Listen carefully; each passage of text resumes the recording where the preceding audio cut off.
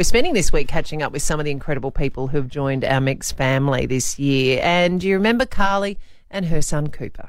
Is it too late to turn around? Mix to the rescue. South Australia is experiencing a housing crisis like never before, and people who never thought they would be homeless are ending up on the street. We recently met one of those people, an amazingly brave woman called Carly.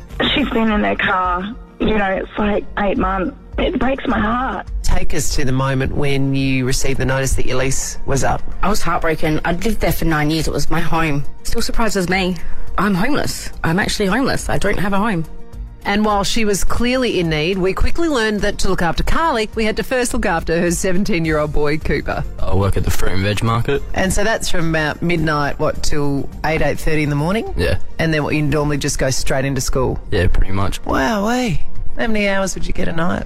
Sleep, probably about 4. You were such an impressive young man. What is it that drives you? Just don't want to be here where I am. Might not make sense, but just feel like that's the only way I can get out of it. I'm just going to play you a little bit of when we caught up with your mum. My one job as a mum is to put a roof over his head, and I kind of avoid, not avoid him, but I do, because I can't do what I'm supposed to do. It's hard, eh? Yeah. How does that make you feel? You're a mum like that? Pretty sad.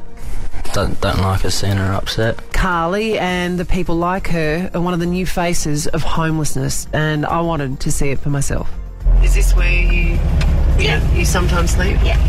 So I usually hide around this corner, so I can see people coming up before they see me. Graham Potiphar is the owner of Talking Caravans. I'm in a position where my business is good, so if I can pay a little bit forward and offer her 3 months in a caravan so they can be together and have a really good sleep at night and just feel like, she's getting somewhere to the next step. Hey, Carly. Morning. You ready to get out of that car? Yes, thank you. What would that mean?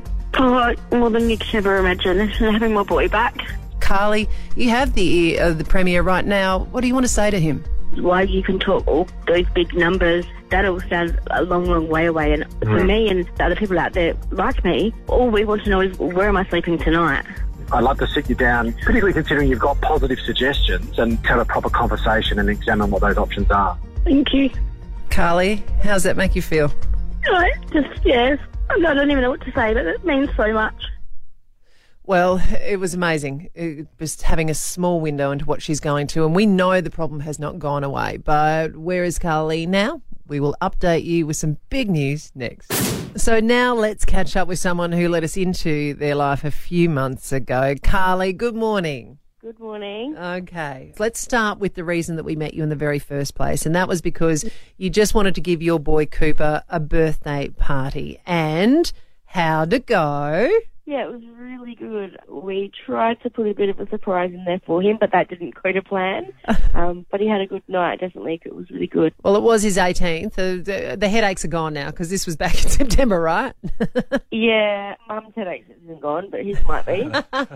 Well, I'm glad that went well. But the big and most important thing that we were trying to do is, you helped us shine a light on the housing crisis that was and is still going on here in South Australia. You were sleeping in your car with your dog, Mitchie, and then we took a call from Graham from Talking Caravans, and we got you into a caravan for 3 months or so. But that 3 months has lapsed. So where are you now? So we moved into a house last week. Yeah. Oh, wow. And when you say we, does that include your darling dad, Cooper, and Mitchie? Yes, it does. Oh, fantastic. Yeah, so they're back together. And so how did that all play out, Carly? My dad was allocated a house through Salvation Army. Mm-hmm. He'd been on Category 1 for a while, and that finally came through. So we were just fortunate enough to be given one. Wow. And so what is that like now for you to be able to be in that home and cooking for him and having Cooper there? Oh, do you know what? It makes you appreciate things a little bit more. Well, myself anyway, it's funny how things just slip back into old habits. Like, Dad still whinges about the things he whinged about before, but I now look at that and it just makes me laugh now. Yeah. So whereas before you would have bought into it and thought, no, that's right. Yeah. Now you just go, oh, come on, after everything we've been through this year. Yeah, and I'm so excited to put my Christmas tree up. And it was really just the little things like using my washing line and the oven and, just simple little things that I didn't have for so long. Oh, hun. Well, I'm hoping that your house ends up looking like a fairy elf has thrown up all over it with all the tinsels and the lights. All right. I can't wait. So have you got Christmas Day plans? Will you be there surrounded by your loved ones? Well, I'm not sure because we were sort of in limbo until last week. So I have absolutely no plans just yet. Okay. All right. Well, look, let's stay in touch. I guess the other big question that we want to know from your boy who became an internet viral sensation, out of this, he got himself a girlfriend. Is she still part of the picture? She is. She spends quite a lot of time here and she's really nice. Oh, lovely. Oh, that's absolutely brilliant. Thank goodness you're in a house because fitting all of you in the caravan or the car would not have worked over well. Oh, no, definitely not.